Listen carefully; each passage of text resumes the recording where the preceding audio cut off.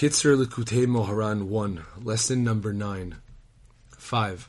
There are people who merit to say the words of their prayers with such honesty that their words give off light like a gemstone, which radiates its own light. There are others, however, whose speech is only like a window, which has no light of its own, but merely allows light to pass through it. This type of person can be illuminated only by someone else. Know that it is all in accordance with the level of truth.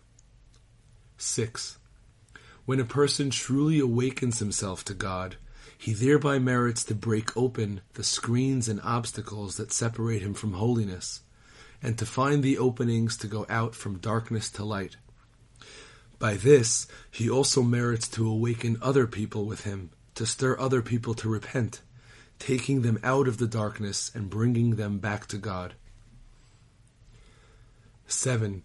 Each person needs to send up his prayers through the gate of his own tribe of the 12 tribes of Israel. However, it requires great merit to be able to do this. Therefore, every person must connect his prayers to the tzaddik of the generation, because the tzaddik knows how to match the gates to the prayers, and to send up each and every prayer to the appropriate gate. These 12 gates are signified by the 12 windows that are customarily built in a synagogue, which allude to the 12 tribes. 8. A person must see to it that he reaches such a level that he pours out his heart like water before God, and through this the Mashiach will come. May it be speedily in our days. Amen. 9.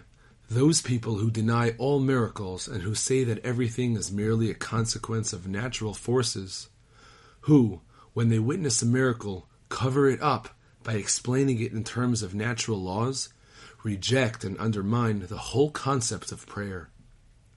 For prayer is closely related to miracles, in that prayer changes what nature dictates, which is what we call a miracle. Such people also greatly blemish faith in God, because they do not believe that the Creator oversees His world. Furthermore, they blemish the land of Israel, the place of miracles, causing the fall into the exile in Egypt, as well as the other exiles, and they prolong the present exile. May God save us.